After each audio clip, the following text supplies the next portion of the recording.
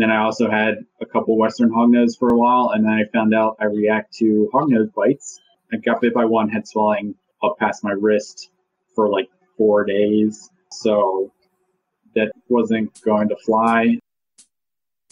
Welcome to From the Ground Up, where we talk to reptile keepers and breeders about all things cold-blooded. Sit back and have a beer with us.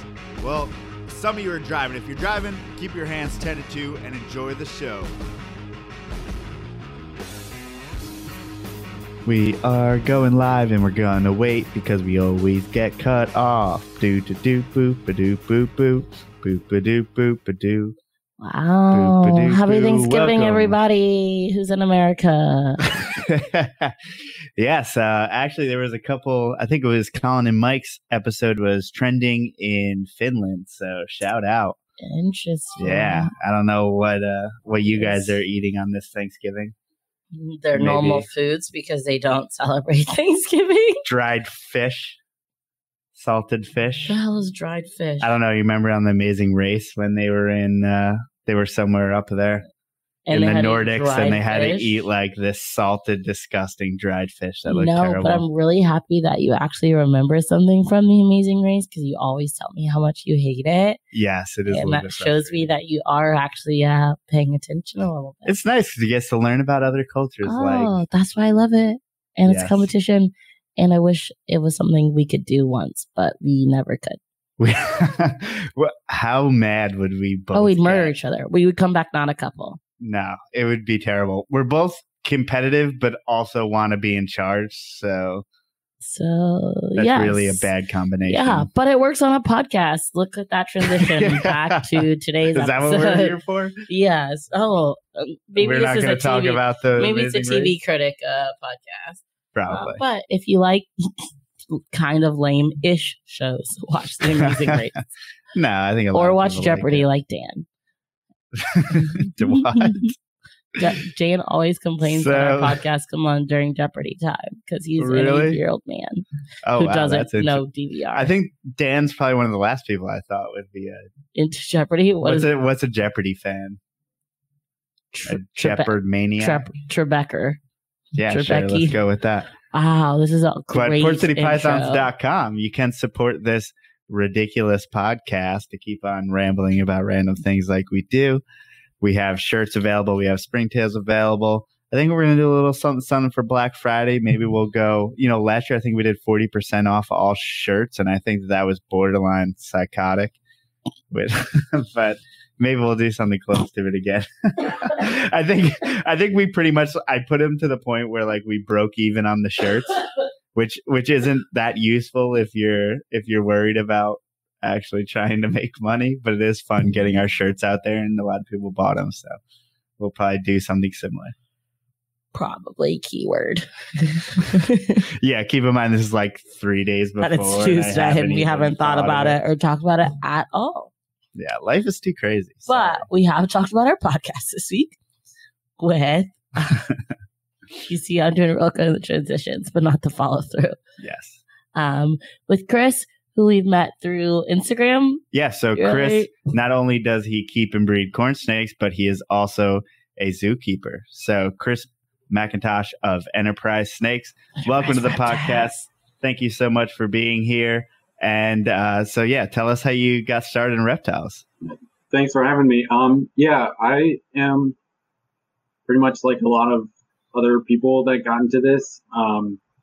I started out with a very big interest in like dinosaurs when I was younger, and I also always had a pretty big interest in anything that was kind of creepy crawly, insects, bugs, spiders, all that sort of stuff, and kind of transitioned once I got old enough to realize that I was never going to have a pet dinosaur. The next best thing was a pet, reptile, and that's when I kind of started really gaining that interest. And not to mention, I have some family members who have had a big interest in snakes. My uncle used to have boa constrictors when he was younger, so that also kind of gave me a little bit of a push as far as reptiles goes too. What was the first animal that you kept? Garter snake? Well, no. I had anoles when I was younger. I got them for Christmas one year. I really wanted snakes, but my mom has always been terrified of them. So my aunt thought lizards is probably the best thing, and she brought me to anoles, obviously not knowing how shitty anoles can be as pets, especially green anoles. I know some of the other anole species can be fine, but green anoles are god awful. And then after that, I think I had emerald swifts, and then kind of took a little break from college, and then that's when it's when I really started going all in on the snakes. I think that's kind of funny that there was a time to where people got their first reptile, and now I think it's so often that they're steered to the crested gecko or the bearded dragon that are seriously like good pets. But back in the day, it was like you get an anole, you get a random wild caught lizard, you don't know what it is, but it's always small and fast. And it's like, why were we always keeping these things that were like not a fun experience? Yeah, I was also like 10 years old and just really like, I had been like looking at stuff about reptiles, but I wasn't really very like in depth with like care and stuff like that. So I just had these two tiny lizards that couldn't really, was afraid to open the cage because I thought one of them was going to bolt out of the cage or something like that. I think my parents ended up feeding them for the most part, which probably wasn't the best care on my part, but again, I was 10, so I didn't even know any better. But yeah, eventually, I don't know. I think they maybe lasted probably maybe a year, which was, but yeah, I probably should have started with something a little bit better than green anoles, but also my aunt didn't know any better either. So you started off a little rocky, but now you do it for a living, so that's pretty good. Yeah, turn it around. When did you decide that you wanted to pursue it professionally? I kind of, when I got to college, that interest in animals persisted, throughout, obviously till now. But when I got to college, I also am a big sports fan. So I started off interested in sports management, a degree in sports management. But once I actually got into the program and realized it was dumb and I didn't want to do it anymore, I left, and then I started thinking about, why not trying, I have a real passion for animals. There are careers that you can pursue working with them. So I went that route, and really from there really seemed to enjoy like the classwork, and I did internships and stuff like that. And it really kind of cemented wanting to pursue it as a career. So zookeeping, it's common to have a 2-year degree, 4-year degree, or what does it take kind of to get your foot in the door? Nowadays, you have to have, especially if you're going to work at one of the AZA accredited facilities, they want some sort of college degree. 4-year degree is preferred. I have an associate's degree, so obviously it's worked for me. And there's a lot of schools, like especially community colleges, that have the 2-year degree that are more specifically for people that want to do zookeeping.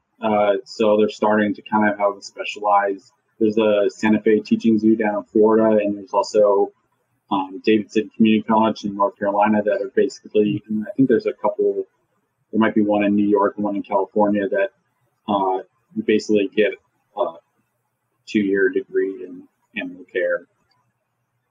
But those are programs to where it's respected to the point to where you can get into it. Yeah, exactly. Yeah. So to where it may carry as much weight as a general biology degree as something, Yeah, exactly. And a lot of those programs, since they're tailored to zookeeping, you also work in all your internships and stuff like that. So you basically get your internships while you're getting your degree. So it probably would be a little bit easier right after you graduate to actually pursue the job. Because there's like a required number of hours and things you have to do, right? Not necessarily. Okay. I usually, if people are asking, I usually recommend doing like 2 or 3 internships if they're interested and want this is what they want to do for their career, just so you get all the prior experience that zoos are looking for.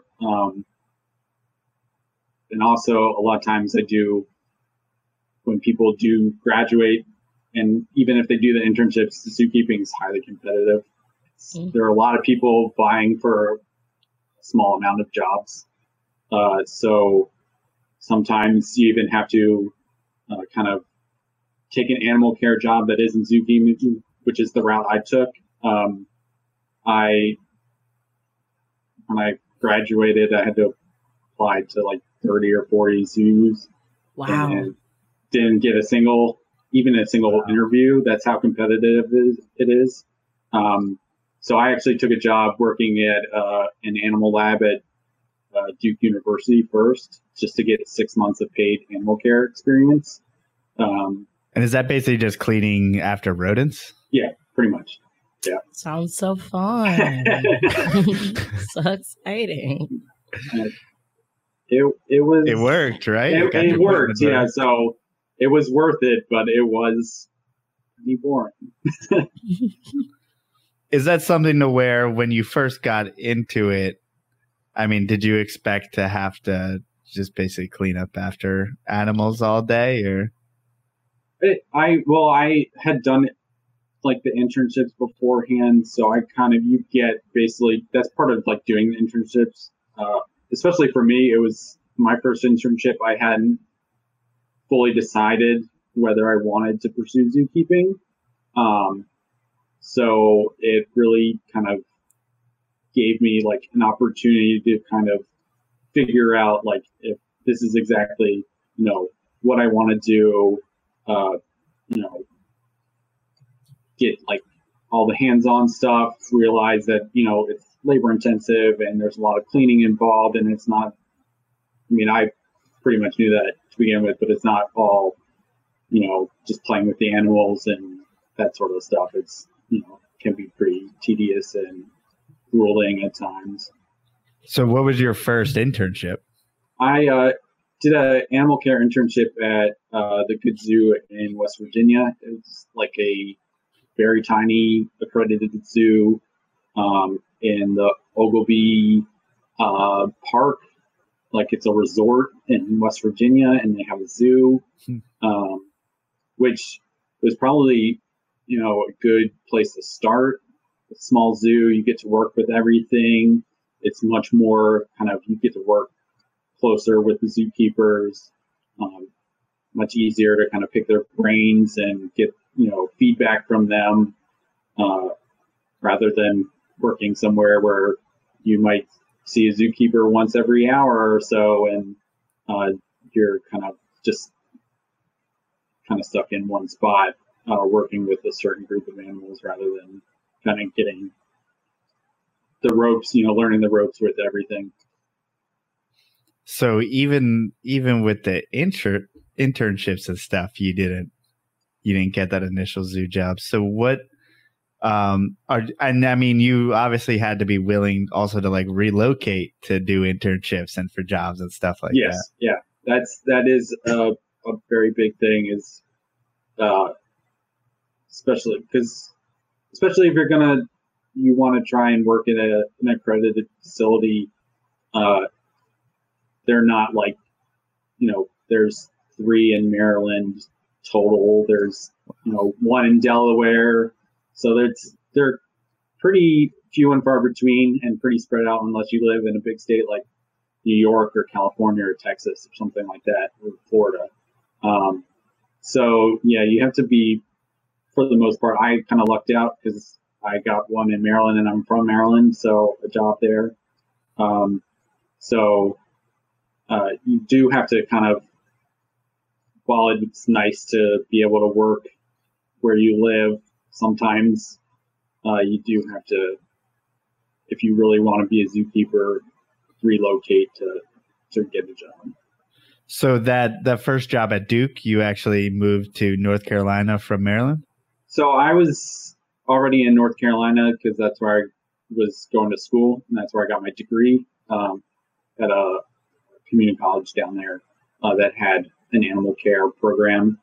So it wasn't much. I was already down there, so it wasn't much of a transition. But then after that is when I did that for 6 months. That's all the job was basically a 6-month temporary position. That's all I ever wanted because I didn't want to do it any further than that. So. And where did you end up working with Nathan, who we had on a couple of weeks ago? Yeah. I also, while I was in school down in North Carolina, I did an internship at the North Carolina Museum of Natural Sciences. Yeah. And he was they're called technicians or whatever, but he's basically their version of a zookeeper at the time. So I worked pretty closely with him there. So obviously things like reptile breeders, like we're pretty close knit. We know each other. Zoo workers, zookeepers, do you guys kind of know each other? Yeah, it depends. I'm still pretty close with and know a lot of the people that I interned with when I interned in West Virginia. And then you kind of, through like professional development and things like that, you kind of meet other people that have kind of the same general interests as you. I went to amphibian school recently at Detroit Zoo, and I met a lot of people through that. Met a lot of people on the forefront of amphibian conservation, amphibian veterinary medicine, stuff like that. So we kind of generate contacts that way and try and kind of keep in touch. But usually the good thing about zookeepers is if you're visiting an area or zoo, something like that, you can always just be like, hey, anyone, work here, have time to show me around or whatever for a few minutes, that sort of a thing. And they're usually pretty willing to take the time to show you around because zookeepers usually like to hang around with other zookeepers. Yeah, that makes sense. Excuse me. Earlier you mentioned how competitive,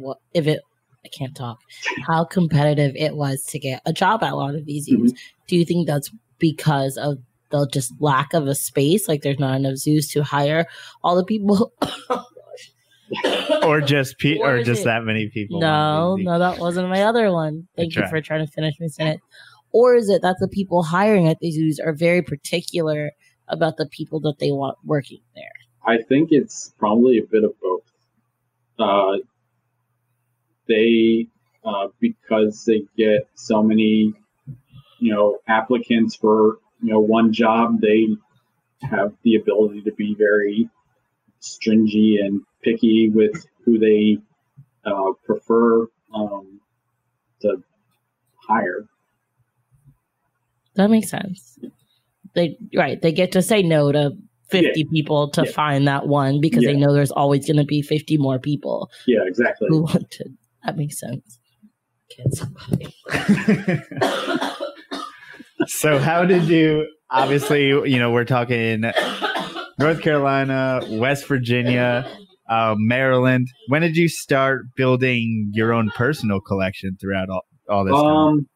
So once I moved back to Maryland again and started working where I do now, and I had kind of a spot solidified in a job that I was hoping to be at for the foreseeable future is when I really started to kind of start. I didn't initially start with corn snakes, but I started building collections with other things, and then kind of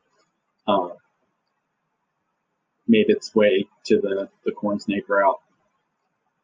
So what was kind of, can you explain some of that? What kind of species you tried, why you ended up going for corn snake?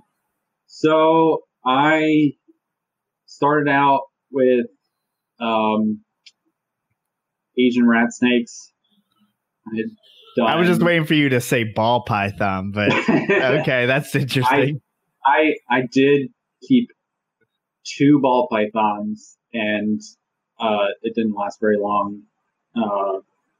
I just ended up they weren't for me. I prefer colubrids. So I did that. I did have 2 ball pythons very shortly. Realized that it wasn't for me. But mainly Asian rat snakes. I kept and bred the 3 different Madagascar hognose species for a little bit. So is that is the Madagascar giant hognose, that's one species? Yeah. Is the speckled also in Madagascar? Yeah. And then it's the giant, the speckled, and the blonde hognose are all the Madagascar species. And then I also had a couple Western hognose for a while, and then I found out I react to hognose bites. My hand swelled up past, like, my head swelling. I got bit by one, head swelling up past my wrist for like 4 days. So that wasn't going to fly. I didn't want to have to go to the hospital on my own dime for a hognose bite again. Was that a Western, or was that one of the Western? Hogs? Yeah, a Western. But I still had other rear fang species at the time, including like Barron's racers and stuff like that. So at that point, I basically said, let's kind of nix that just in case. And have you had adverse reactions to anything else, like even like bee sting, stuff like that? No, never. Then typically they say that people that react to the hognose bites are usually those that are like allergic to bee stings, and I'm not allergic to any of that stuff. So it's kind of a bit of a surprise. So basically, at that point, I started kind of looking, keeping something that's, relatively easy to keep, since I, work 40 hours a week. Don't really have, I have some time in the afternoon, but like after work, but I didn't have a ton, and I wanted to be able to do, other things outside of work and just taking care of my collection. So corn snakes were an easy thing to keep. I do keep a couple other, like random species. They're the ones that are all behind me. The corn snakes are all kind of to my right. But I keep a few things that are just for fun, but, corn snakes make up the main part of the collection. Sorry to bring it back or to like bring it dark a little bit, but do you think, as far as like the hognose go, obviously they're sold at every reptile show to any single kid, they're sold to plenty of kids all the time. Is there something that we can do or should do to stop from, like, what if you were, that 10-year-old kid and you got a hognose as your first pet and then you had that same reaction? I honestly think it was kind of a stroke of bad luck that it happened. That hognose had never bitten me before, and it was just, bad luck.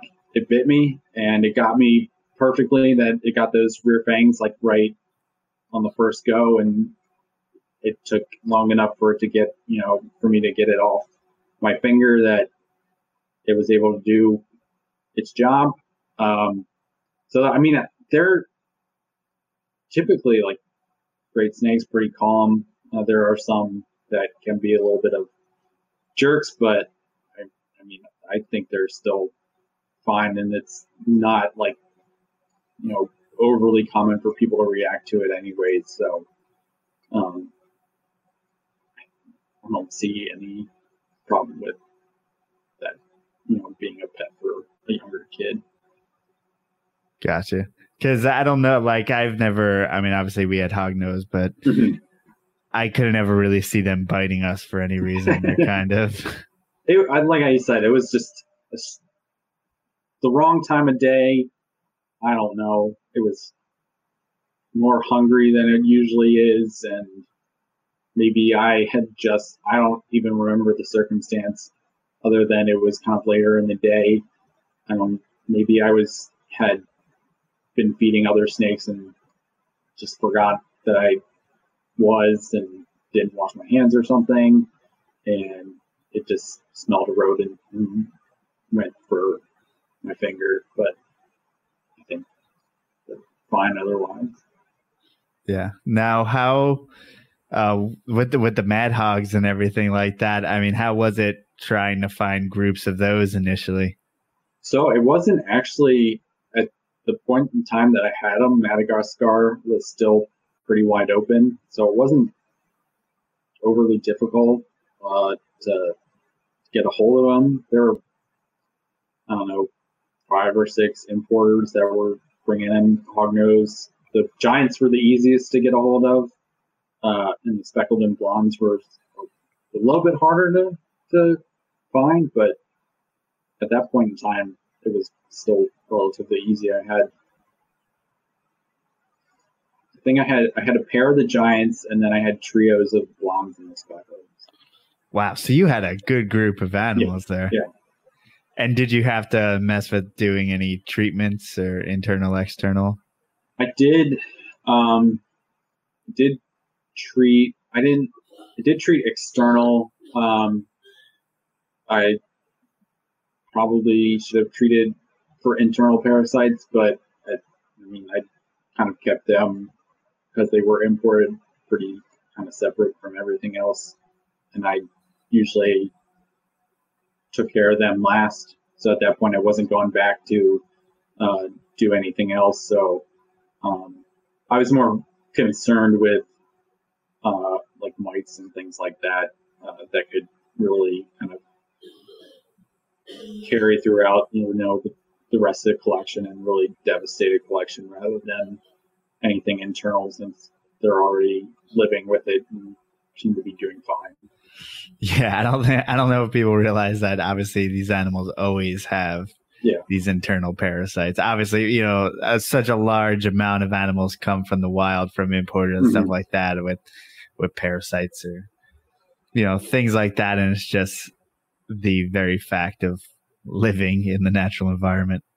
Yeah, if I was keeping them in the same vicinity as my captive bred stuff, I probably would have been more on top of treating them for internal parasites too, just because who knows what a worm from Madagascar would do to a corn snake or any other thing that lives in captivity its entire life and is from North America.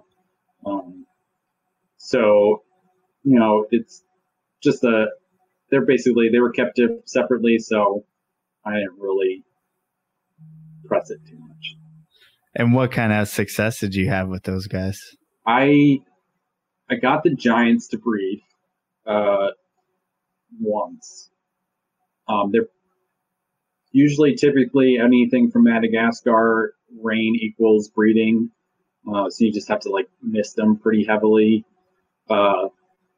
and basically daily mistings. Maybe I think I did it twice a day for a couple weeks, and got the giants to breed, and then produced. I think we had 6 offspring viable, offspring from them. But I didn't really have a ton of luck. I got eggs from speckled female, but they ended up being duds, and then I didn't ever get anything from the ponds. Because that's something that I've heard. Mad hogs are hard to produce altogether, but I've heard people say that they have had success with the giants, but I haven't heard many people say that they've had success with the others. I think I recently have seen a few captive bred blondes and speckleds out there, but they do, like you said, they seem to be pretty few and far between. Not very common. Yeah, I was just taken back when I first saw that speckled. It's like that one really, I really enjoy that animal. I don't know if I'd enjoy keeping it, but I like looking at it. They just seem like kind of a handful. The giants were definitely a handful. The female was probably like 5 feet long or something ridiculous like that. They're pretty big, and they can have an attitude sometimes like a Western or even the Eastern can have. But they're actually like athletic. Yes, they're not like the Eastern. No, they don't just flop. They don't just flop around. They're actually like, yes, athletic. Like you said, they can actually, if they're in a mood and they don't want you around, they'll come at you. To let you know. Yeah, they're crazy, awesome little animals. And then, so would you kind of how'd you go about starting the cord snakes? Was there particular projects you were interested in or anything? At that point, when I first started, there wasn't. I kind of just perused like Don Soderbergh's available animals and a couple other breeders, what they had. Really looked at like what adults were available at first, and just picked out stuff that I liked. It wasn't until probably 2 years later when Don was selling off a lot of his buff stuff that I really started to get pretty particular about what I was purchasing and what I wanted to keep collection wise. Yeah, I feel myself saying buff stuff maybe a little bit too much. But yeah. That's what I always refer to it the same way. Like, yeah, we got some of that buff stuff. And I get looks sometimes at some reptile shows when I say that. But it's like, so what struck you about the buff in particular? Just that it was something new, or it was something new. I think part of, the intrigue was that there wasn't a whole lot of combinations being made or had been made yet. So there was that opportunity to kind of like be on the forefront of, producing different combinations and kind of just like being able to play with all the genes and see what happens. And I mean, I haven't seen, and it's bad because I have buff, but what combinations exist right now? Because all I really see is AMAL besides, I mean, I know you have some other stuff, but I saw that stuff, but AMAL buffs, I mean, I see that everywhere. People call them oranges, but I don't really see much of anything else. So when I was first getting into that buff, that was pretty much AMAL buff and hypo buff were pretty much the two things that were, and buff Tessera were pretty much the three things that were really produced so far. But as far as I know at this point, I mean, I have a few things tucked away. Dude, that red factor buff is just ridiculous looking. I have a snow motley buff, buff Tessera. I have an older AMAL buff. I have 2 buff Tessera motleys. I have Anery buff. I have, like you said, the red factor buff. And then a few things that I produced this year. I'm not entirely sure. As you probably know, buff can be a pain in the ass sometimes to try and figure out what's going on. I have way too many of these damn animals trying to figure out what they are, dude. Yeah. So I have what I think is an Anery dilute buff Tessera. I have for sure an AMAL buff Tessera, Motley, maybe a dilute buff to Sarah, and then possibly the dilute buff to Sarah Motley. Those are all my holdbacks from this breeding season. So they're starting to, and I also have Sunkissed buff too, and that's another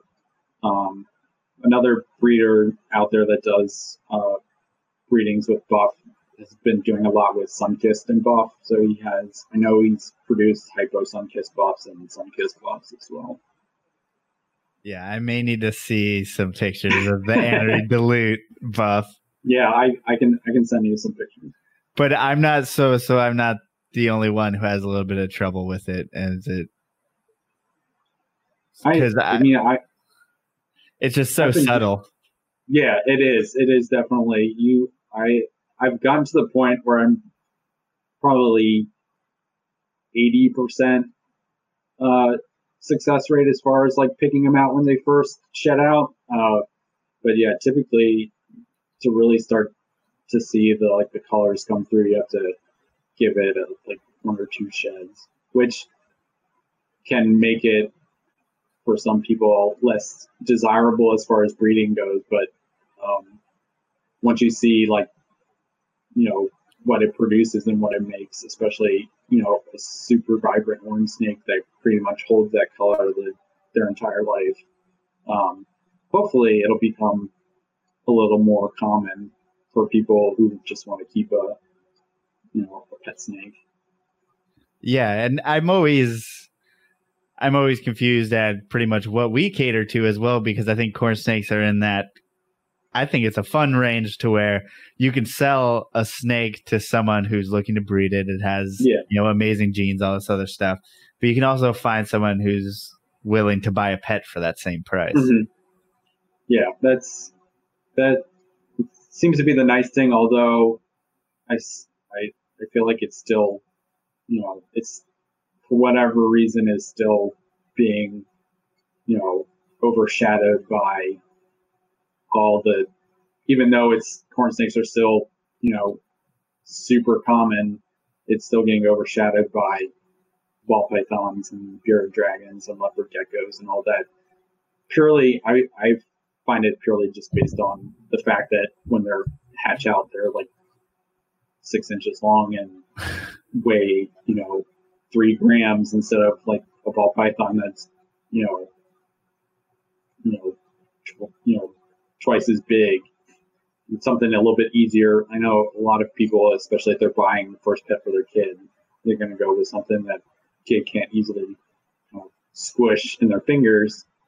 But I think it's kind of, they're slowly regaining the popularity that they seem to once have, and hopefully kind of continue that way. I think Colubrid in general are starting to make, with the new stuff that corn snakes are producing, and then like your Western hognose, even some of the like rare and uncommon stuff that is becoming a little bit more common and bred a little bit more readily.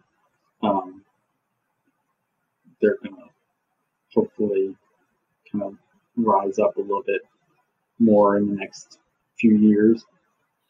Yeah, I think it's kind of, to me, it's kind of disappointing that people, when they get their first pet, go to buy, even though ball pythons are cool, I'm sure, but I mean, I don't know. Corn snakes will certainly escape most enclosures, and I try to, how many times do I tell people, and it still happens, but besides that, I mean, they're so much easier to keep. Yeah, definitely. And like, to me, I think it's better for the animal to be kept well. And once they're on frozen thaw, they're typically on frozen thaw, and they'll eat every time. And therefore the person's happy. They're not stressed out. And it's just, to me, they're like the perfect pet snake. Maybe if we sold them all at like a year old, maybe, maybe that might help. Yeah. Yeah. And it's just like, I can show someone a baby and then show someone a one that's a year old, and people gravitate towards the one that's older all the time. Yeah. It's just like intimidatingly small. So what other stuff? Do you have any other projects? No, not. I mean, it's basically just mixing different things with buff, and I've started a few projects. So basically, I have a few holdbacks like buffs and normals, head for shatter, head for lava cinder, that sort of stuff. Then I'm basically kind of starting things from the bottom, but other than that, I don't really. Just because I don't have a ton of space, I kind of just have decided to kind of focus on like the projects that I have and not really, taking, expanding too much. Most of what I have at this point is buff or something that's going to fit into a project. And usually a lot of the stuff that I have is stuff that I've produced and raised up and just, purchase something to kind of plug and play with the genes involved. So do you know, do they consider buff to be dominant or incomplete dominant? I don't think we're really sure still. Because I know people like to throw dominant on corn snake genes that are, when most people would go straight for incomplete dominant. Dominant. From what I gather, I think the opinion is that it is incomplete dominant. But I don't think we're still entirely sure. I know people have done buff to buff breedings, and I've done it myself, and I haven't seen anything like visual, like pop out that's any different to indicate. So I don't know if the super buff just looks like a buff, but then you breed it to a normal, and you're just going to get a crap ton of buffs or something like that. So I don't really know. I did AML buff to AML buff, and it just made my life fucking hard. There's really not much difference. No, there is. I mean, from what I can tell, there isn't any difference. Which is like kind of sad because that goes for most of the dominant / incomplete dominant. They don't seem to have an obvious super form. And I don't know if people are going back and breeding it, because I've heard people throw around super Tessera or Tessera for people in the chat who hate the way I say that. There's like, I haven't seen any proof one way or the other. Like no one's proven out Tessera that was bred to a normal that produced all Tesseras. And if they have, then I just haven't seen it. I mean, it's been around enough that I'm sure someone has. Yes, I'm sure if someone had done it, it would already been done by now. Unless someone's just keeping it a secret and doesn't want to share with everyone else. Which I don't know what there's to benefit. Maybe you could sell I don't know either. A couple more $150 snakes, I guess you could sell. I don't know. But are you trying to? Is that kind of a method of yours? Is to get? It looks like a lot of people have put buff into like your brighter genes, but are you trying to kind of infuse it into some of the darker stuff as well? I do a lot with Anery. I think it does wonders to Anery. It basically just like infuses a crap ton of yellow into it, makes it like basically extends the yellow that they usually have, Anery usually have, and makes it a lot brighter. And hopefully I'll have some cinder stuff here in the near future to see how that goes. And I also have a friend in Canada who's done stuff with charcoal and buff and produced some. I think he's might have produced the charcoal buff to Sarah. We're still kind of figuring it out. But he did it from a trio of corn snakes buff trio that I sold to him and regretted it ever since. It was, I don't know why I did it. It's a buff. Their buffs had hypo, possible had terrazzo, charcoal, something or other, and he's produced probably charcoal buff to Sarah's, terrazzo buffs, all of this other weird stuff. Wow. And as soon as I saw the picture, I was like, why did I do this? Why did I sell them? Yeah, that definitely happens. But Yes. have you seen, because charcoal's supposed to, take out your red coloration, and then charcoal in particular takes out, there's none of that yellow. So what does buff that's supposed to enhance yellow? I mean, how does it interact with a gene like that? So when you mix it with a lot of the darker genes, it seems to basically just like really lighten up what should be a lot darker. So the like anery, it's more of a subtle gray color to it, with a lot of yellow in it, because it does. But basically, I mean, for the most part, buff also gets rid of a lot of red pigmentation, unless you're working a red gene back into it. So it basically kind of even more mutes the red than just the anery would do.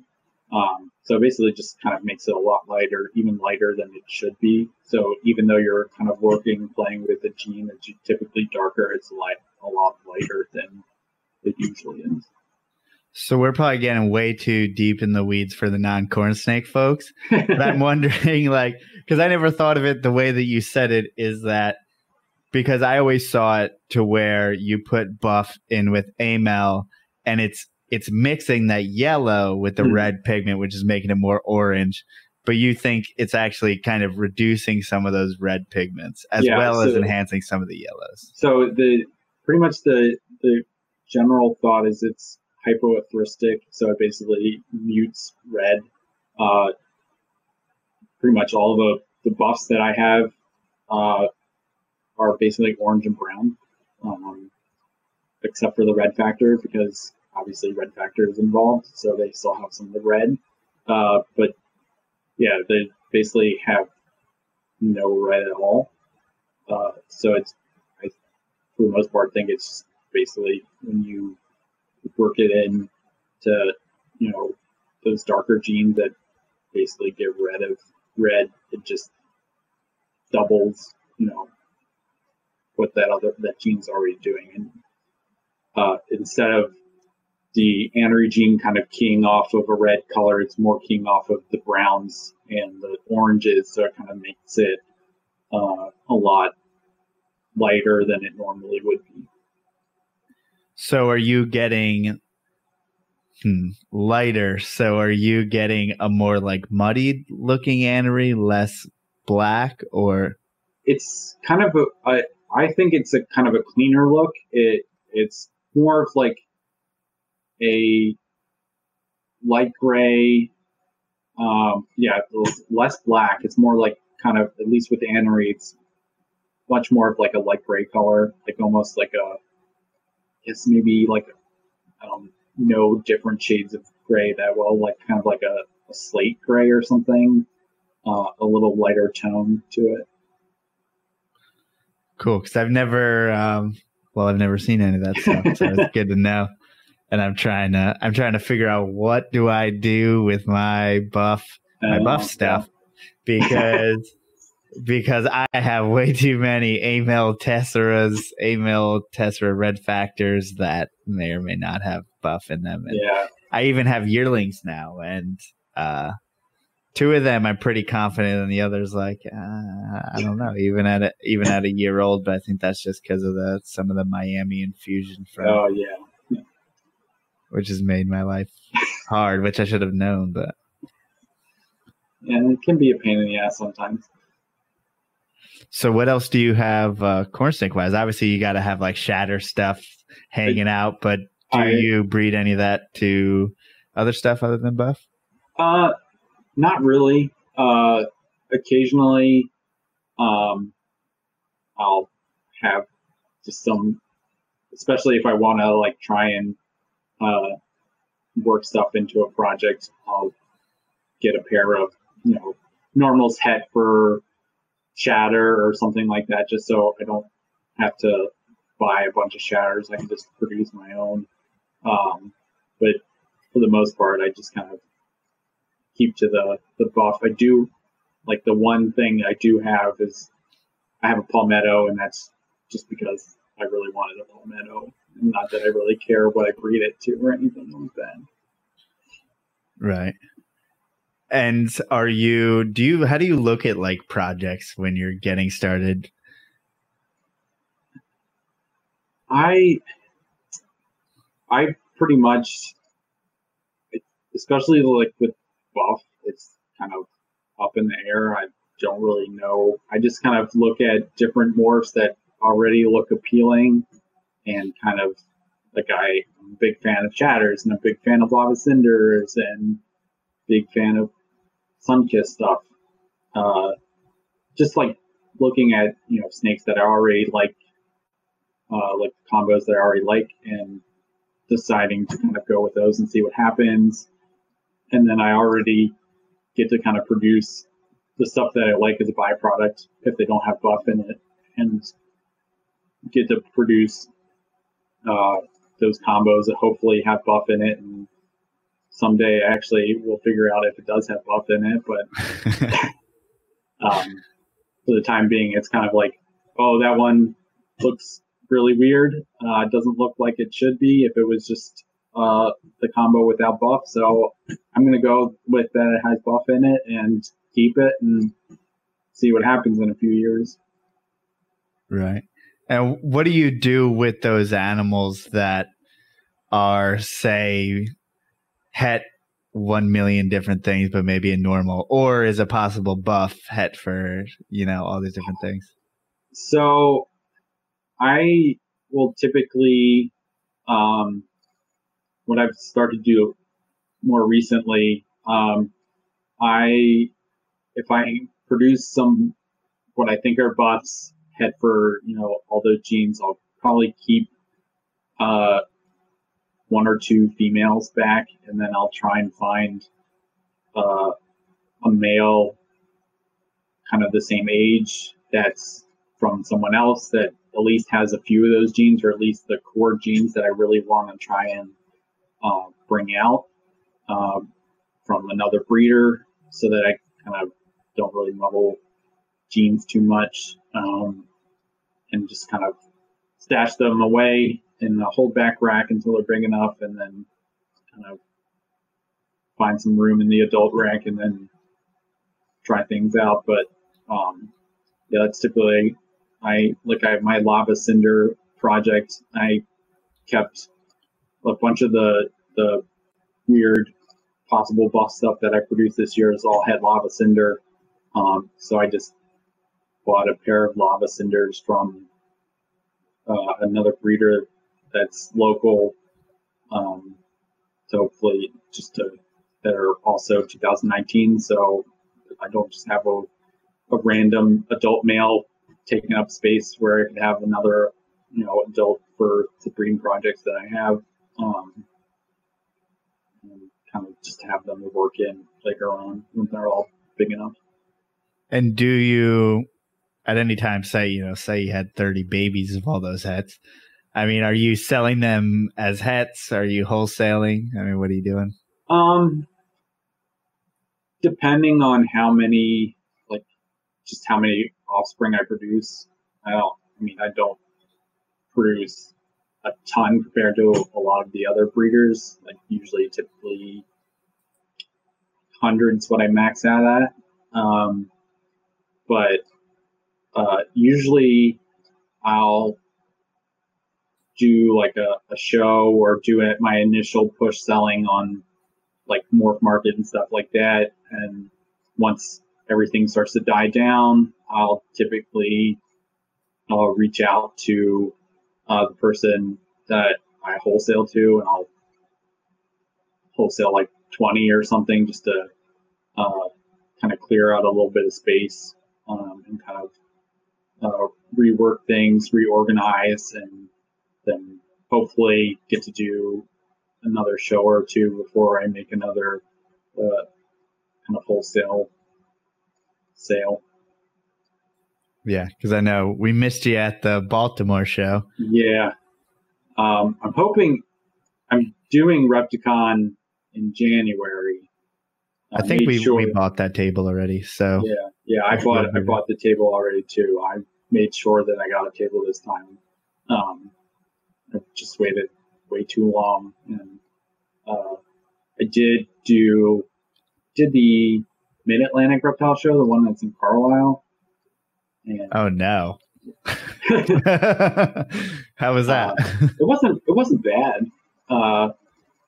I always seem to get stuck next to the people that have like the 40 billion imported animals. So everyone kind of just glosses over the corn snakes to see all like the crazy weird things that are probably going to die in like 3 days. But I mean, people still bought some corn snakes. So as long as they at least make, $10 profit, I'm fine with. The show's good in my books.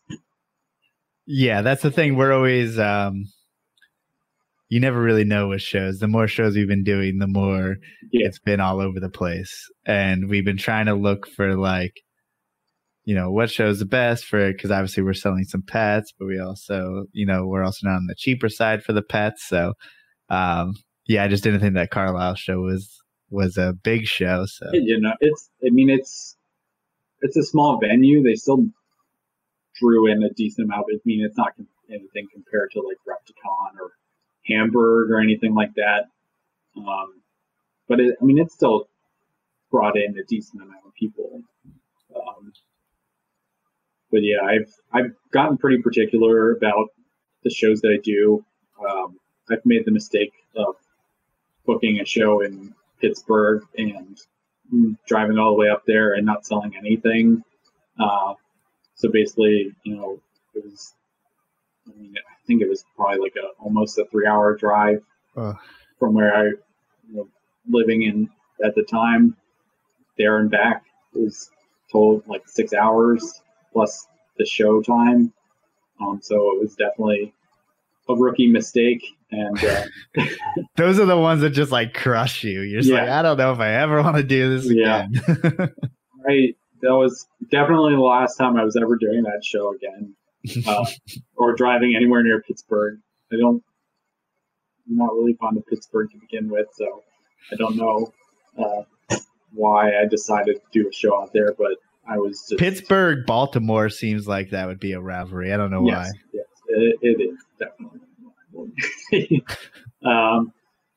So I basically do Repticon as much as possible, since it's literally like 15 minutes away from where I live right now. So it's like right up the street. It's easy to get to. It's a good show. Yeah, it's a good show. Gets a lot of people. I've done Hamburg like twice. I always try and split a table with someone when I can, just because it also brings in a lot of people. But that's usually the two shows. And then the Mid-Atlantic Reptile Show, I just really needed to do a show because I had a lot of sneaks left. And it was, it's not overly expensive to do. So, and it's also an hour away, so it's not that big of a drive. Sometimes it's like these tables can be like $50 or $75, and it's kind of worth the shot to see how it goes. Exactly. Because if you sell, one snow corn snake, you basically, paid your, what you paid for the table. Yeah, exactly. So basically, anything after that is a little one less snake in your racks, and then a little bit of extra money for whatever you might want to purchase or save it or something. Dinner. Yeah. Don't have to starve yourself. Yeah, exactly. And so, Mike, to go back a little bit, we were talking about Red Factor, buff, some of those things that are pretty nuanced in how they're expressed. So Mike was saying, I always like to hear what experienced breeders like to or think of Red Factor, Strawberry, Red Coat, all that stuff that seems pretty much different, the same, all different types of these. I've heard people call them enhancer genes. So I don't really like the Red Factor buff is one of the first times I've really ever done anything or had an animal with Red Factor. To me, just like looking at it and comparing it to other buffs, I think it enhances. I mean, it definitely enhances the color. It's a lot brighter orange, and it's still got that nice red color to it that a lot of people like.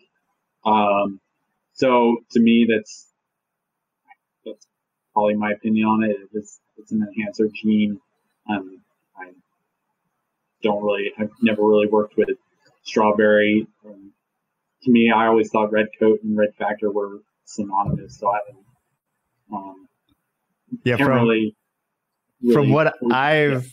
from what I've heard, Red Coat's supposed to be like a darkening gene. So say Red Factor is an anery, then you're going to get that like pink tone to it. Gotcha. And if Red Coat's an anery, you're going to get a very dark animal. Darker, okay.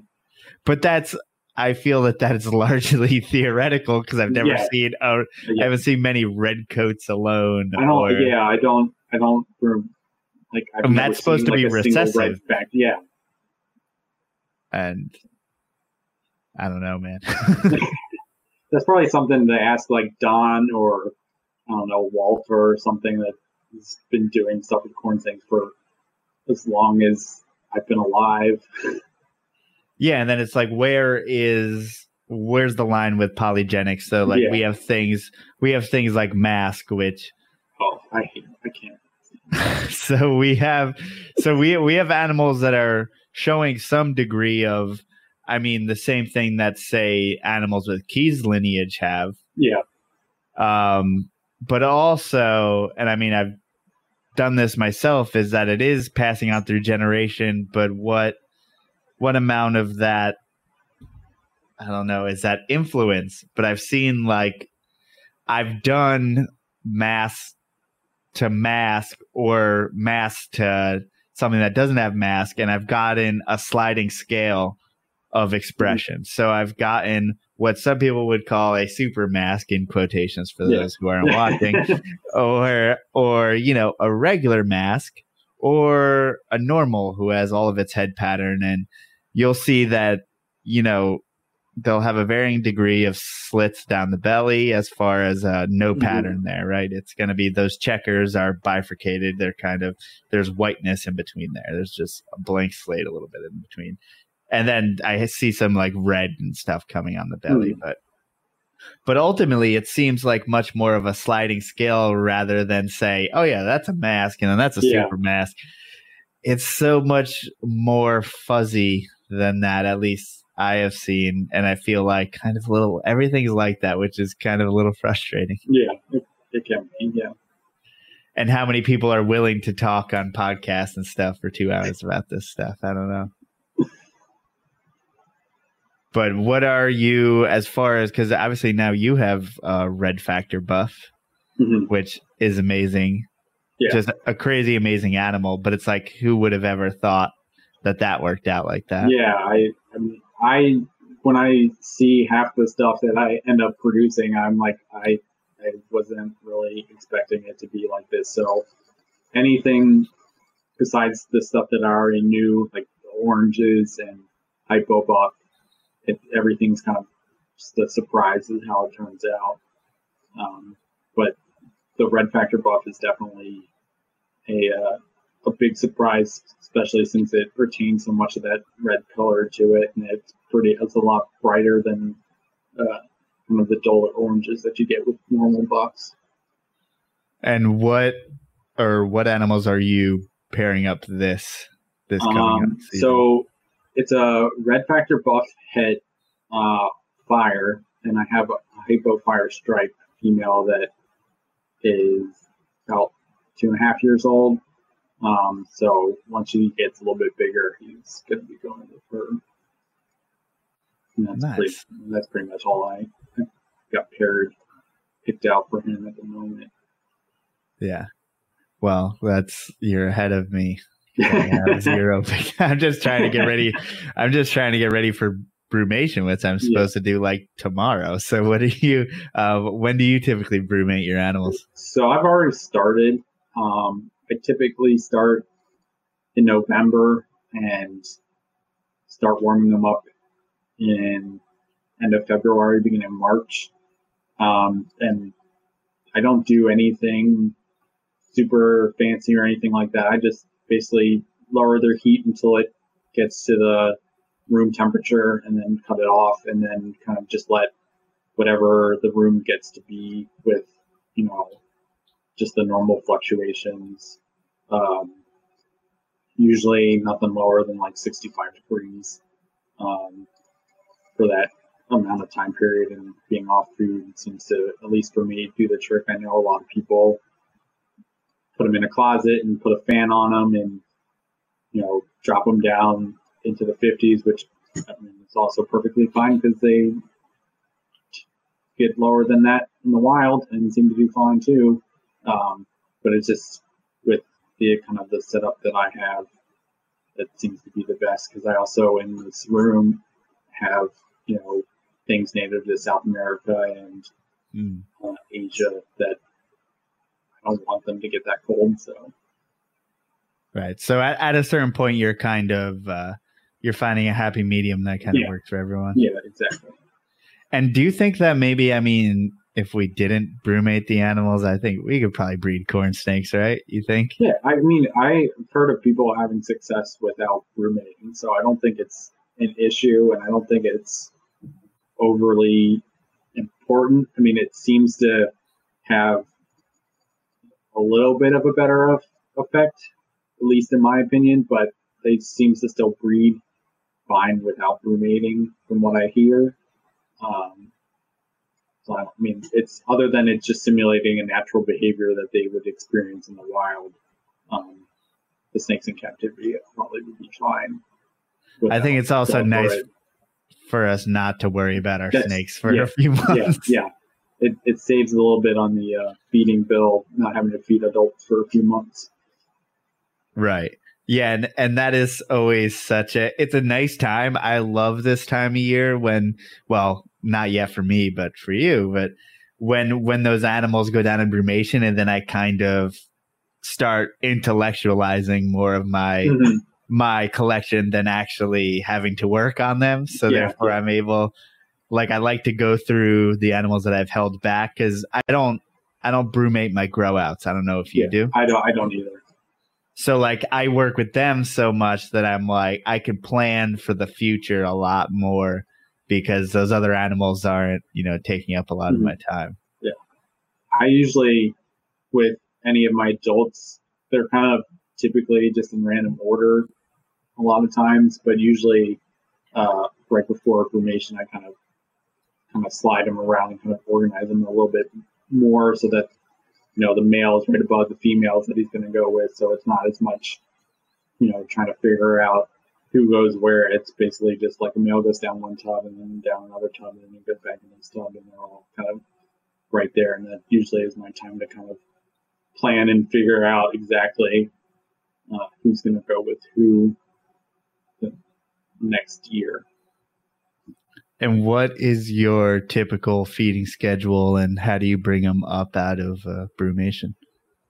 So typically I'm a little, just based on, being a zookeeper and doing it at work, I do it a little slower than probably some people do. I usually, when I start to raise up temperatures, I basically bring it up a few degrees every day or every other day. Until they're at 88 degrees for their hot spot or the warm side. And at that point, I start feeding them. Typically, when they're right out of brumation, I give the females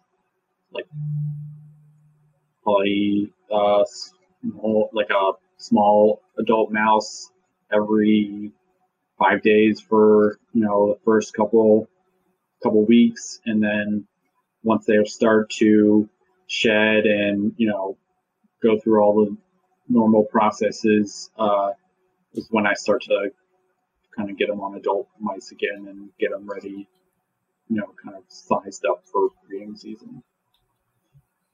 Right.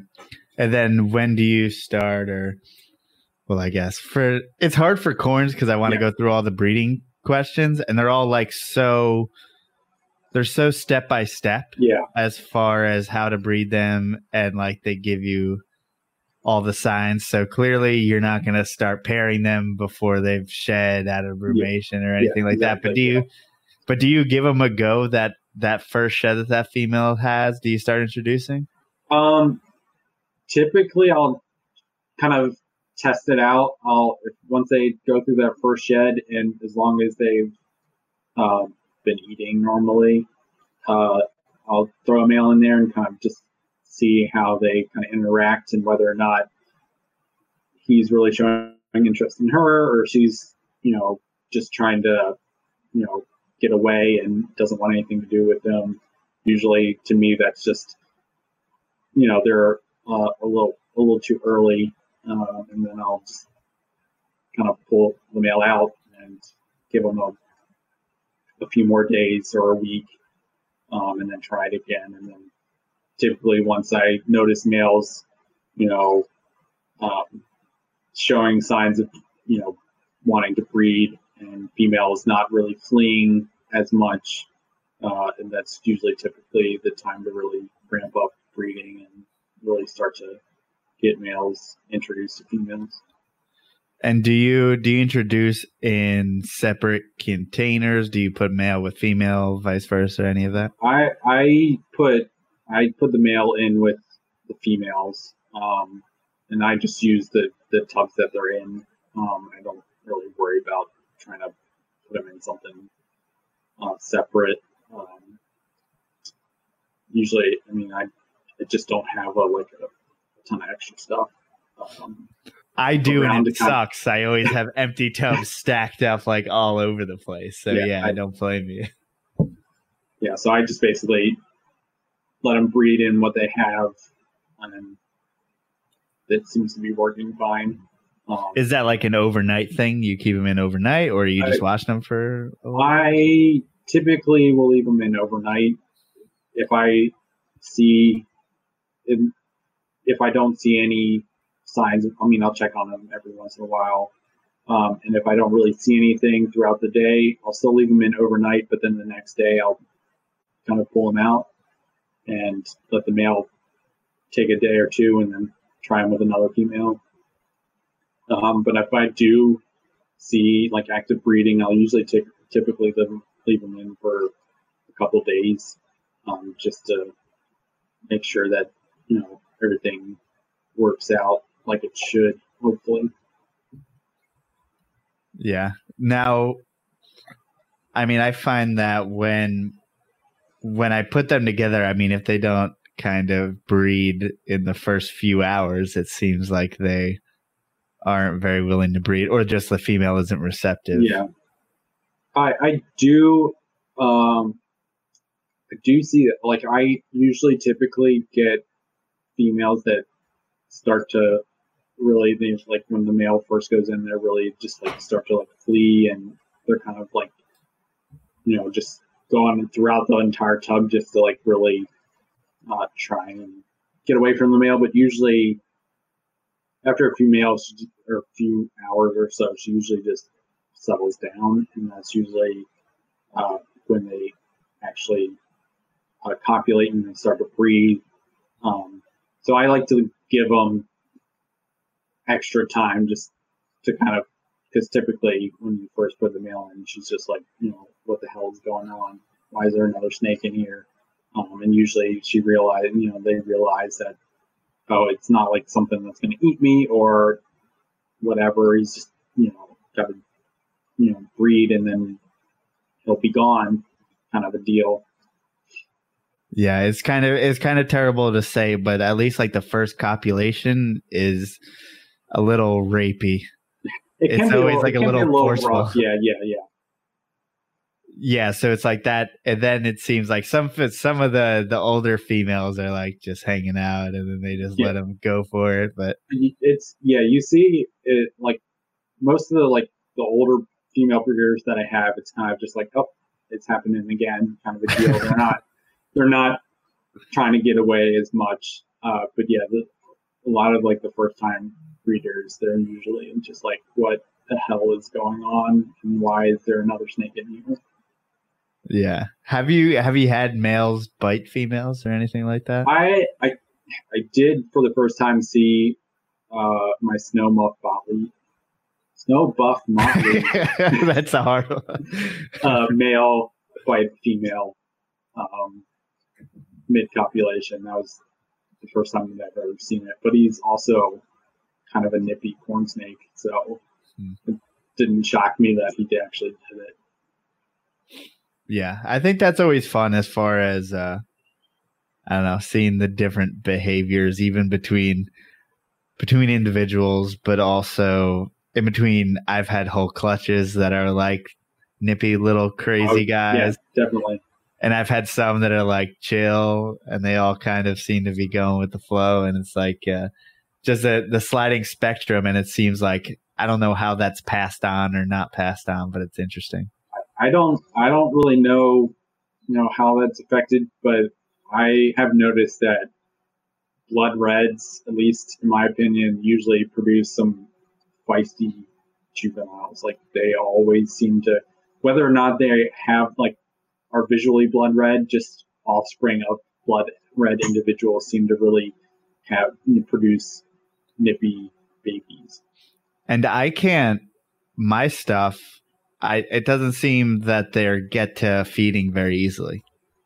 Yeah, I feel like the ones that are overly defensive usually are the ones that take the longest to get started. I think it's unlike in ball pythons when you have like a nippy baby. That's an animal that eats well typically. I feel like in corn snakes, when someone's too overworked, they get over the fact that they're having a meal and then they don't go for it. Exactly. Yeah. I feel like they're just like, whatever's in front of me wants to eat me, and I don't care if it smells like food. It's not food, and I just need it to go away. Yeah, exactly. So between all the babies that you have, I mean, getting them started, everything like that, what's your success off the bat? Do you try to go straight for frozen thawed, or do you start live? I only do frozen thawed.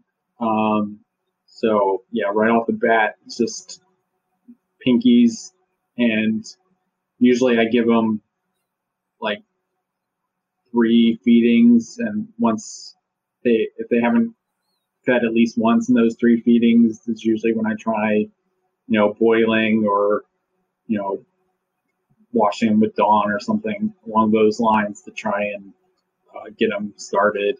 But yeah, I don't typically try and feed anything live. I try and avoid it as much as possible. Yeah. Now, is that you mentioned boiling, so that's kind of your first step? Yeah, I actually started kind of moving with doing dawning first, since I've had so much success with it in the past couple of years. But usually now, but in the past, boiling was usually my first step. But now it's probably more second or third step. So do you have, if you don't mind going through kind of all your different methods or the steps you have to get baby started? So it's usually,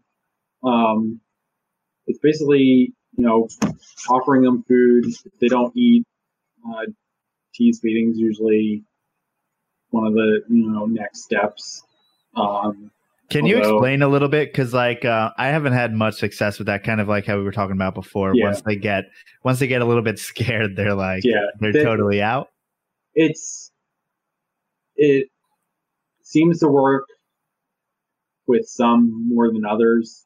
But it's usually typically like if they don't eat the first time, the second time I might try tease feeding, depending on, it's more of kind of just a judgment thing based on personality of the snake. Like you were saying, like a snake that gets overworked, I'm not going to do that with them because they're not going to eat. And if I keep bashing them, popping them on the head with a pinky, it's just going to piss them off even more, and they're probably not even going to eat if I just stick the pinky in the tub. So it's more or less, a judgment call on my part. If I notice like a snake is calm, but it's like really tongue flicking and there seems to be interest, but it just doesn't want to take the next step of actually taking the pinky from me, I'll try tease feeding just to kind of get it going a little bit. It's getting more, of the scent of the pinky instead of me just dangling it in front of their face. So I would probably do it more along those lines. But if I'm not going to tease feed, I'll try dawning them, which is super easy. You just basically wash the pinky off with Dawn and throw it. After I'm done washing it off, I just throw it in the tub, close it up and don't even bother, checking on them until the next day. Just basically leave them alone. And then if that doesn't work, at least twice I'll boil, which is basically just throwing them in boiling water, and either they will start to float or start to sink, and that's usually when I pull them out, and they're usually nice and warm, and throw them in there. After you I usually like to let them cool off a little bit, because I'm sure, just like we would, it probably wouldn't be beneficial for the little tiny snakes to be eating a boiling hot pinky right out of the water. So yeah, same idea as I just throw it in the tub and just basically shut the tub and leave them alone for 24 hours and hopes that they eat the pinkies. Yeah. And I mean, I've found, at least personally, between the boiling and just frozen thawed, I mean, that's probably like at least 95% of the baby can be good to go off that. Yeah. Yeah. Typically, I don't have to go much further than boiling.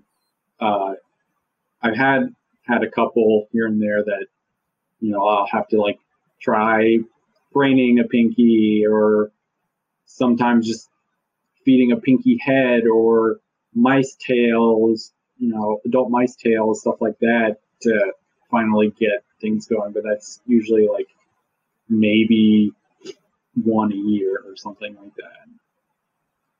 Yeah. And I think that's kind of, people aren't used to any of those methods. They're pretty uniquely corn snake. Yes. I haven't, I don't know many other people that use, especially, I mean, boiling, I just learned of a couple years ago, and that was like a game changer. I mean, as well as I think people probably think it's absolutely crazy that you'd wash off with Dawn just so. I had to like wait till I had an apartment of my own and my own like, pots and pans to actually do boiling, because I know my mom would probably have killed me if I was boiling pinkies in her pots that she was going to use to like make pasta the next day or something like that. She probably even cleaning it out, she probably would have been, kicked me out of the house or something. Well, for people who listen to the podcast know that Melissa hates me and for using the pots. Really, like, yeah, it is nasty, I gotta admit. But we do have designated kitchenware that is snakeware. It just sometimes it gets mixed up with the other stuff. Right? But that's always, I mean, corn snakes are easy to get started, but you always have a few stubborn ones. Yeah. I don't know if there's any snakes to where, I mean, everything's going to eat right off the bat. But. I mean, there probably isn't. There's probably always, especially a lot of those snakes that, we have in captivity that we hatch out that don't eat right away, probably are just those ones in the clutch that would typically in the wild not survive. But just so happens that they're hatched out in captivity, where we can do, all these different techniques to, get them started and get them eating on their own. They just probably the part of the clutch that, wasn't probably typically meant to do as well as the rest, which is perfectly natural, normal thing, because otherwise corn snake populations and every other snake population would be astronomical, and we can deal with it in captivity because we only pair up as many snakes as we can handle, and we can handle all the offspring, and we can we're here to put the time in to get them going, rather than it's just up to them, and if they don't eat, they don't eat, and whatever happens. And that kind of presents us with two different trains of thought. Like you kind of touched on the fact that there are people who are the whole, if they don't eat, they're not meant to survive people, because those are the animals that wouldn't survive in the wild, which is a fair point. And then there's the people, we have them in captivity, so I'm going to try my hardest to get them going. So kind of, are you one way or the other? Are you somewhere in between? I think I'm somewhere in between. I think, especially, this comes back to like me doing, reptile keeping as a profession, that, I'm keeping them in captivity. I'm deciding to hatch them out.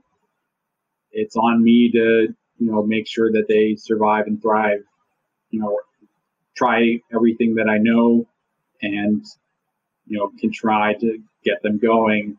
Now, if I try everything that I can, and they don't eat, and they, happen to die, which does happen from time to time, I did everything I could. They probably just weren't meant to, survive, and that just happens sometimes. But again, I'll try whatever I can to get them going and keep them, living and make them thrive. Yeah. And I think that's something to where it's usually typically around this time of year, at least for me, where it's like you start to, even those animals, like I have a few animals that I've been assist feeding for like, dude, it's November. You imagine how long I've been assist feeding them. I haven't hatched a snake since the beginning of August. Yeah. So it's like, this is the time where things are like weathering away, unfortunately. And like things are just, I don't know, man, it's sad, but you try to do your best. And, we always have a few pairs of corn snakes, but king snakes, sorry. We can, at least reuse those animals. Because there is a certain time where I find that, this animal's just kind of moving slower. You'll see sometimes a baby that's really weak will kind of like, it's almost like they're dragging around like the back part of their body, like their tail and the back half of their body. Sometimes they're just laying kind of weak, like they're not, on their belly coiled up under the heat or under the hide. They are like kind of strewn out and kind of. And then I'm like, okay, that animal, unfortunately, I don't think is going to recover. But then I've had animals that have come from like the brink of absolute nothing to become perfectly feeding, perfect animals. So it's kind of weird like that. Yeah, I have one of my holdbacks that's now a breeder was basically that situation where it didn't eat for probably like a month, and then don't know what happened. All of a sudden it just like, kicked in, and it just started eating, and now it's breeding. And luckily none of his offspring have inherited that trait so far. So hopefully that still continues, at least for the clutches that he produces. Yeah. And I've even, now I'm trying to think what animals feed well. So can I selectively breed for feeding, which is also another thing, which sucks because the best looking babies never feed. And I have run into that a couple of times.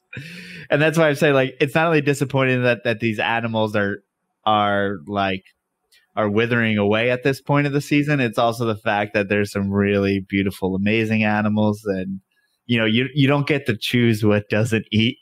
Yeah. And like your favorite snake may have a kink. Yeah. Or, like, I don't know. I've just come across these kind of unfortunate coincidences. But I've run into a few instances where I've been breeding a combo for buff that I'm like, it's a 3 or 4 gene combo, and of course I hit that combo and it never eats, never ate, no matter what. And of course, there goes that, hard work of, 3 or 4 years raising up snakes just to get to that point, and then you hit what you want, you're shooting for, and then it just doesn't work out because the snake doesn't want to eat. I think that's worse than not producing it. Yeah, I would almost rather just that pair just not lay eggs that year than hit that big combination and have it, not work out, and you just like almost kind of decimates your attitude and your disposition for that. I mean, it doesn't last forever because you have, 90 other snakes that you need to take care of. But at least for that moment, you're just like, why did it have to be this one?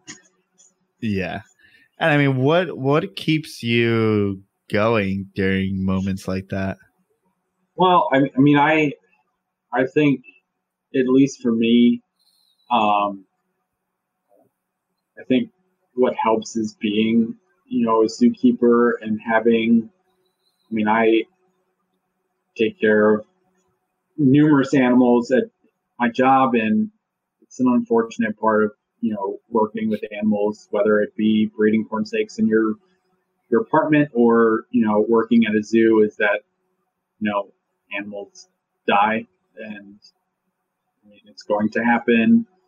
But it could be, your favorite corn snake, or just your pet, or in my case, an otter that you really work with closely or something like that.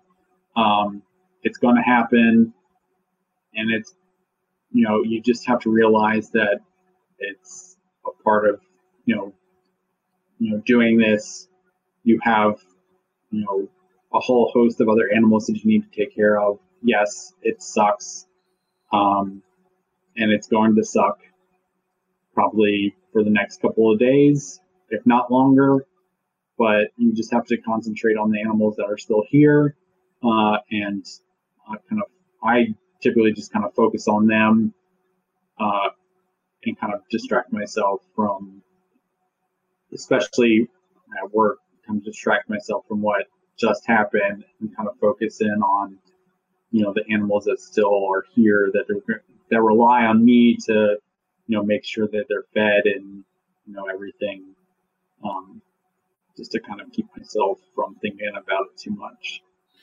And I'm sure that's much more of a muscle you need to flex at work, more so than at home, as far as like, not only do you have to move on after a day where, maybe something that is more, how dare I say, endearing than a snake or something like that, something maybe a little bit more interactive, passes away, but you also are probably working with animals of higher consequence, and you need to keep kind of your mind about you while you're kind of grieving through that. Yeah, it's like, sometimes it can be, especially if you work with the animal every day, you do a lot of, training and stuff like that with them, where you're basically have, a very good relationship with that animal. It can be tough. But you have, the other, otters, the other snakes, other frogs, whatever, they still are relying on you. So you have to just basically, just focus on that and, do your job, and, can't let it kind of distract you from that, because if you get distracted, that's when either you're going to get hurt, an animal's going to get hurt, and then there's potential that you lose another animal just because you were distracted from actually doing your job. Right. So are you not? Yeah, you're not herps specific at work. So I'm predominantly herps. Most of what I take care of is native to Maryland. So it's mostly native herps, a few birds. We have an aviary with native birds, and then we also have otters, bobcats, and bats. Bats aren't technically native to Maryland, but they're basically the same color, size as native Maryland bats. So they kind of use them as an analog. And they're also fruit-eating bats, so they're a lot easier to take care of than all the bats in Maryland because they all are insectivores. And then we also take care of a few things that aren't native, slender-snouted crocodiles, and one of our big projects is working with Panamanian golden frogs.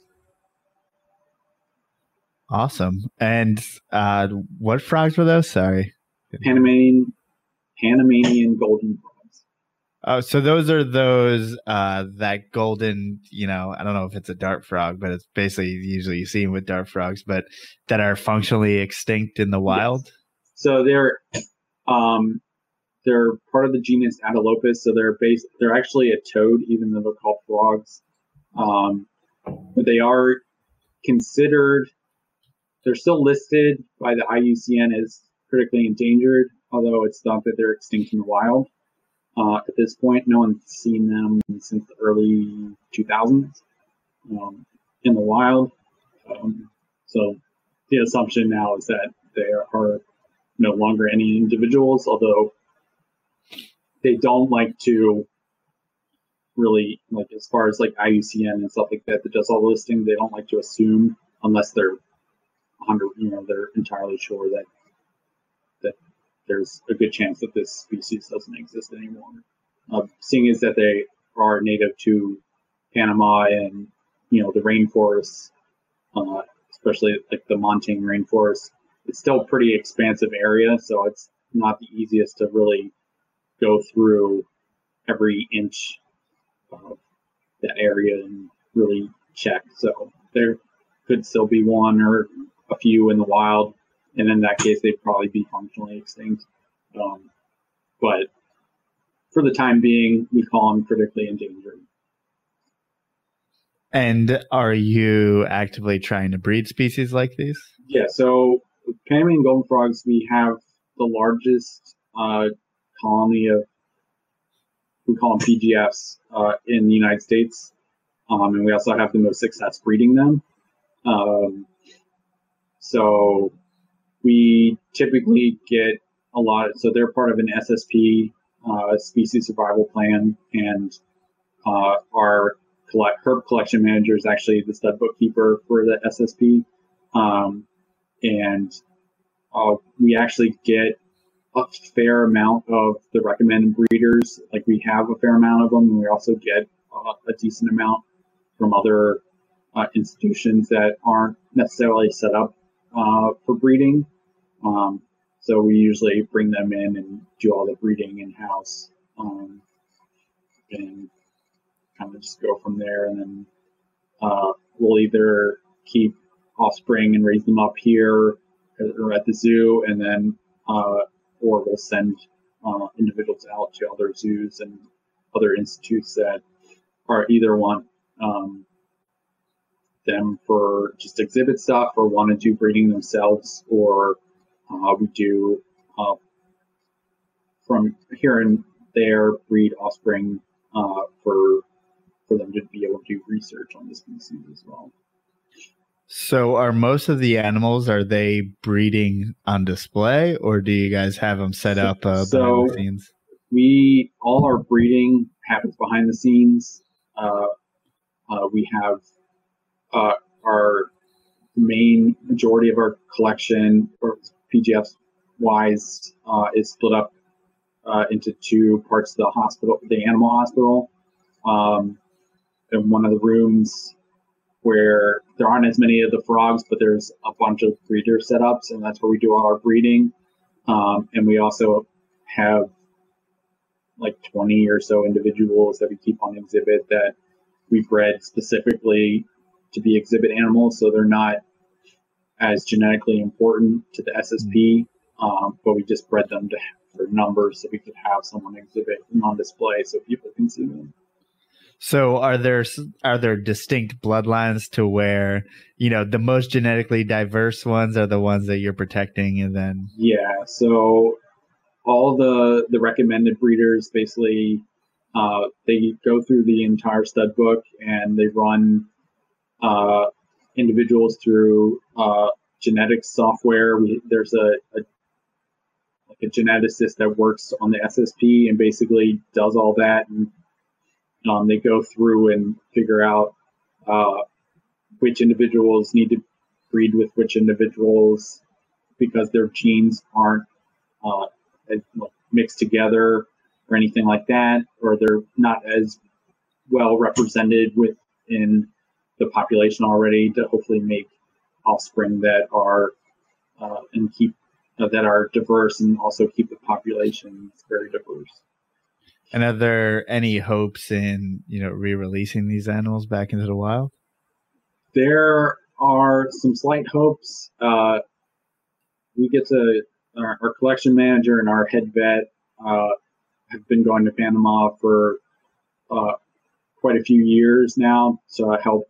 There's a group down there called EVAC. It's the El Valle Amphibian Conservation Center.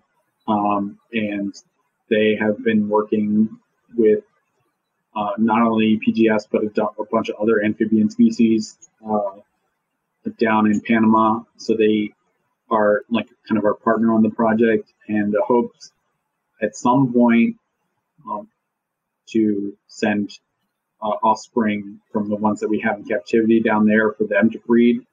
And then are they keeping and breeding as well in that facility? They do have some. Yeah. They at this point actually have more than we do, but for a long time we actually had more than there were in Panama. But luckily, they've gone to the point where they've gotten breeding down that they can have as many or more frogs than we do, which is kind of where we need most of the frogs to be. The issue right now with Panama is that their government is a trash fire, and they're not great with conservation wise. They sell a lot of land to farmers, which basically destroy any potential habitat. Right now, a lot of the potential sites that they've kind of narrowed down are on farmland, and you basically have to beg or pay the farmers to let you use their land for reintroductions, and there's no guarantee that they're going to keep the land how it is because it's their land. They can do whatever they want. So even if you reintroduce frog on that property, who knows how well things would go. They could plow that section of land 2 months later and kill every single frog that you put out there. And was the original decimation of the population, was that from chytrid fungus, or was it something else? So it originally was like habitat degradation and habitat loss. But then chytrid came in and basically sped their decline up exponentially to the point of what their population is now. So basically, chytrid was basically the main player in their decline, and but to begin with, it was mainly habitat loss. With just like everything else. Do you know if chytrids, if it has been found in like captive populations? Oh yeah, it has. The chytrid's pretty much everywhere at this point, except for Antarctica and the Arctic. And is it amphibian specific? Yes. So it's even gotten to the point where it's frog and salamander specific. So there's BD which is the frog version of chytrid, and there's Bisal, which is the salamander form, and Newton salamander form. So it's gotten to the point where it's even split off as far as amphibians go, and only affects certain amphibians. But there's basically different strains that affect different animals? Yeah, so basically it just evolved to be species specific. Well, I guess family specific or whatever you want to say it is, to the point where it only affects frogs and toads, or it only affects salamanders and newts and females and all those sorts of things. And it's essentially like all over the world. Yes, pretty much at this point, it's pretty much everywhere. Wow. So what the hell do you do? They don't really know how to get rid of it in the wild at this point. Is it something that they never observed before and popped up? So it kind of just popped up out of nowhere, kind of a deal. They did see it, but they didn't really realize whatever was causing issues was chytrid, because it presents a lot of times like other infectious diseases like red leg disease and things that are caused by bacteria. So what they saw as red leg disease or some other like Pseudomonas infection, something like that, could have been chytrid. And basically, well, they're not entirely. The main theory of how chytrid got to where it was is that it originated in Africa on clod frogs, and clod frogs were used, or still are used a lot in research. So basically, that's how it got everywhere, is because it got shipped to all these places to do research on, and people were touching these frogs and going, out. And, would go for a hike and go touch something, and now chytrid's in that area, and all it takes is the right environment for it to really do its stuff. I'm sad that I forget the whole story, but someone came on and was telling us about the claw frogs and something about using them as like birth control or something, or so they were used for as pregnancy tests. Yes. Yeah, so they basically would. They're basically the stick that you pee on, but it's a frog. Yeah, and they would, if the woman was pregnant, they would lay eggs. That's so weird. Yeah. That was basically like a pregnant woman's pee can make this animal reproduce. Yeah, the hormones that are present make the female frogs produce and lay eggs. Wow. Yep. So, and a random question, and I guess that's been not just for that reason, but they must be used for other reasons. What, clod frogs? Yeah, like in research and whatnot. Like, how do you know exactly? I'm not sure exactly what they're used research wise. I would assume that they're used so widely in research because they're so different than a lot of other amphibian like frogs in general, and they're relatively easy to kind of keep. They're kind of just like keeping fish that you use for research or anything like that. You can keep a lot of them in a small space because you just need a bunch of aquariums or whatever, and you can rig something up to do like water changes efficiently that you can, kind of keep them for research without, making your work that much, more taxing on yourself. And that's the same animal that you may see at the aquarium stores that like come in different colors, and they kind of just sit there flat like they're not even alive. Mm-hmm. Yep, and then they'll occasionally just start swimming somewhere and then fall. Right. Yeah. Just usually, like randomly. Yeah, usually the ones at the aquarium stores are like the dwarf clawed frogs that usually stay that size that they are. I don't really see like the African clawed, like the bear clawed frogs that much anymore in like the pet trade or anything like that. But it's usually you see like the dwarf clawed frogs. Mm-hmm. And the kind of a random question from Ryan, but I guess this kind of goes for any reptile or amphibian or any animal that can be parthenogenic. Is say, so if the mother has a virgin birth, how do they handle that as far as like the stud book goes and everything like that? Like, since it's the same gene pool, since the female basically reproduced itself, are they seen genetically, inferior? I've never run into that instance with a species that's SSP. So I'm not sure what they would do. I'm assuming since the genes are relatively, like, there should be the same, that they would consider it, the same as the female, and whatever, genes that she, like, whatever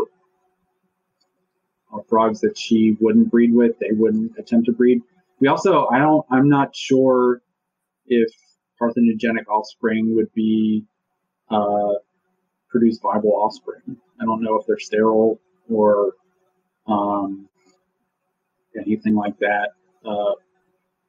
We actually at the zoo had a water snake produce parthenogenic offspring. She did it 3 years in a row. Wow! But this is the first time, or we've had. Usually, her offspring died within a year. But we've had the 3 for about 3 years now, 2-3 years. So they actually end up being all male, at least with snakes. So I don't know if anyone's done any research on the viability of, snakes or anything like that. And I've never even heard that the offspring, at least in your case, they've been less hardy and less, able to thrive. Yeah, I don't know if it's just a thing with the water snakes that they are not. I mean, I've heard other species having parthenogenic offspring, but I've never actually heard anything other, than them announcing that the snakes or whatever it was were born. I didn't know, haven't been any updates if anything's still alive or anything. So as far as I know, that could be an issue with parthenogenic offspring, is that they just typically don't thrive. I'm not sure. I mean, certainly in my case, my experience is they typically don't thrive unless, I don't know what's different about the 3 that we have currently that they're doing better. I don't know if it's because they were better feeders when they were born, or it was the 3rd go around, so it was, they were that much, hardier or something. But it's parthenogenesis in species where it's not a normal thing is still a pretty under researched topic. Yeah, I mean, what a weird phenomenon just to begin with. Yeah, especially, I mean, there are those lizard species where the entire population is only female, where that's a normal thing. But it's certainly really weird when a species that's not supposed to do it does it. Yeah, it's like we could almost make up something to where either reptiles are evolving to become parthenogenic in the way that they don't have to reproduce, as far as there's certain, lizard species or gecko species, like you said, that, they only reproduce that way. And I don't know many other animals that do that aren't reptiles. Yeah, I'm sure it could happen in humans, like once in a while. I don't know.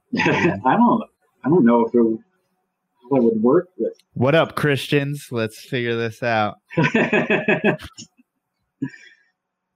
Yeah, I don't know if yeah, I mean, like I said, I only know snake stuff, but it's interesting. So I don't know if or what you work with outside of there. Are there things that aren't reptile related that you work with, or what's some of your favorite non-reptiles that you work with? So non-reptile wise, I do like working with bats, just because they're, seen as one of those creepy crawly animals. Everyone seems to be afraid of them, and even though they're 6 inches long and weigh 5 ounces or something like that, where they wouldn't even hurt you if they ran into you. And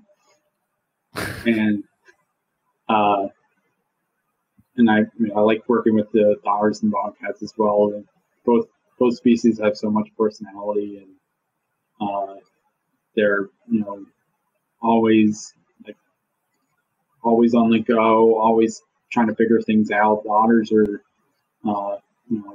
just like any other weasel or mustelids, or all over the place, swimming around, very active. So it always is enjoying seeing them interacting with enrichment and stuff like that, but also just kind of seeing them act as they would naturally in a zoo setting always is kind of a perk to working with them. Yeah, I think that's an animal that has way too many human characteristics for us not to be drawn to, as far as how playful they seem and how they use their hands and stuff like that. Even though they're entirely they seem really playful, I'm still not gonna put my finger or anything anywhere near an otter or a bobcat for that matter. That's too easy of a way to lose a finger or any other digit. And I like where my fingers are. Is there a certain amount of allotted space that you have to give all of these animals? Yeah, so we work what's called protected contact. So there's always a barrier between us and the animals whenever we're around them. So although it is kind of a mesh framing and caging, so there is, you could stick a finger through a hole, but we don't do that, just because of the risk of our male bobcat seems like, at least with me, seems like he's acts like he's like a kitten, but if I were to try and put my hand near him, he would try and bite my fingers off. He's very, rubs his head against the mesh, trying to get my attention, and then as soon as you move, he's on the ready to just swipe at your hand or bite a finger or something. Not that he would ever get the chance, but if it so happened, he would happily at least scratch me up pretty good. Yeah. Sounds like he's still a cat. They are still very cat-like, but he'll break out of that mold very soon and be a wild cat. Yeah, it seems like I don't even trust house cats. Let's be honest. I don't trust them either. They're sketchy, so I imagine a bobcat's only worse. But how do you go? Just kind of so curious. How do you go hands-on with a bat, or how do you even do health checks? So we're pretty hands-off with bats unless they're showing any signs of illness or anything like that. Our colony happens to be an older colony. They typically live to about 12 years in captivity, and most of the bats that we have are between 8 and 10 years. So they're pretty old. So if we ever see any bats having trouble flying, anything like that, that's usually we net them and then grab them out of the net and hold them. And usually we're wearing gloves of some sort because they do have very tiny, sharp teeth. And they do, as soon as you get hands on them, like to bite you. So hopefully get you to let go. Usually if they don't try and bite you as soon as you get hands on them, that's typically another sign that things aren't going well for them. But usually that's pretty much all you have to do, especially with a smaller bat. And are the typical kind of wives' tales true about being bit by a bat? You're going to get rabies or something like that? So in captivity, that's not something you usually have to worry about. A lot of the animals that are rabies vectors are vaccinated for rabies. I think the bats are vaccinated for rabies. If they're not, they're also kept securely in a enclosure to where nothing can get in except for a snake every once in a while, but nothing's going to get in there that's going to potentially give them rabies. Now, we do end up finding wild bats every once in a while on grounds, and we treat every bat like that that we find to be rabid, just because they have a high likelihood of transmitting rabies and having rabies. But we're also, a lot of the keepers that work with high-risk rabies vectors are rabies vaccinated themselves. So I'm rabies vaccinated, so it doesn't fully protect you from rabies, but it helps, certainly helps keeping you from developing rabies after you've been bitten by a rabid animal. Is there some type of like booster protocol, say if you were bit, that they could help you out with? So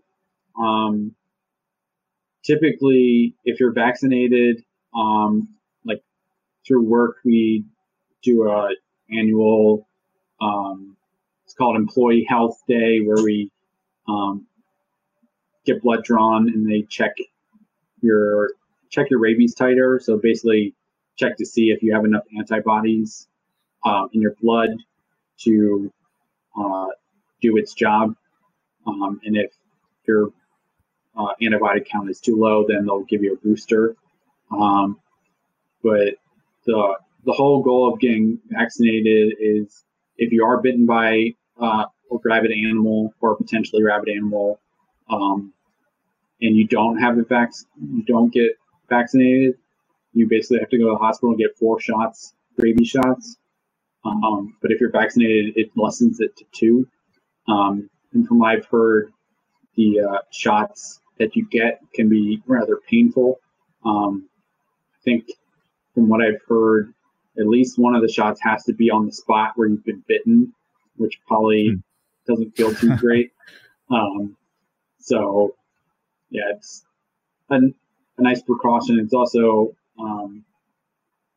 nice that we get it through the zoo because it's not cheap either. So they cover it. Sure.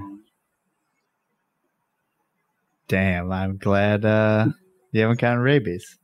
I mean, that's without being treated, it's fatal, yes, right? Yeah, it's 100% fatal. That is crazy. Yeah. Be safe out there. So, Chris, thank you so much for hanging out with us. It's been 2 hours. Right. So if anyone wants to reach out to you or want to find you anywhere on the internet, how can they find you?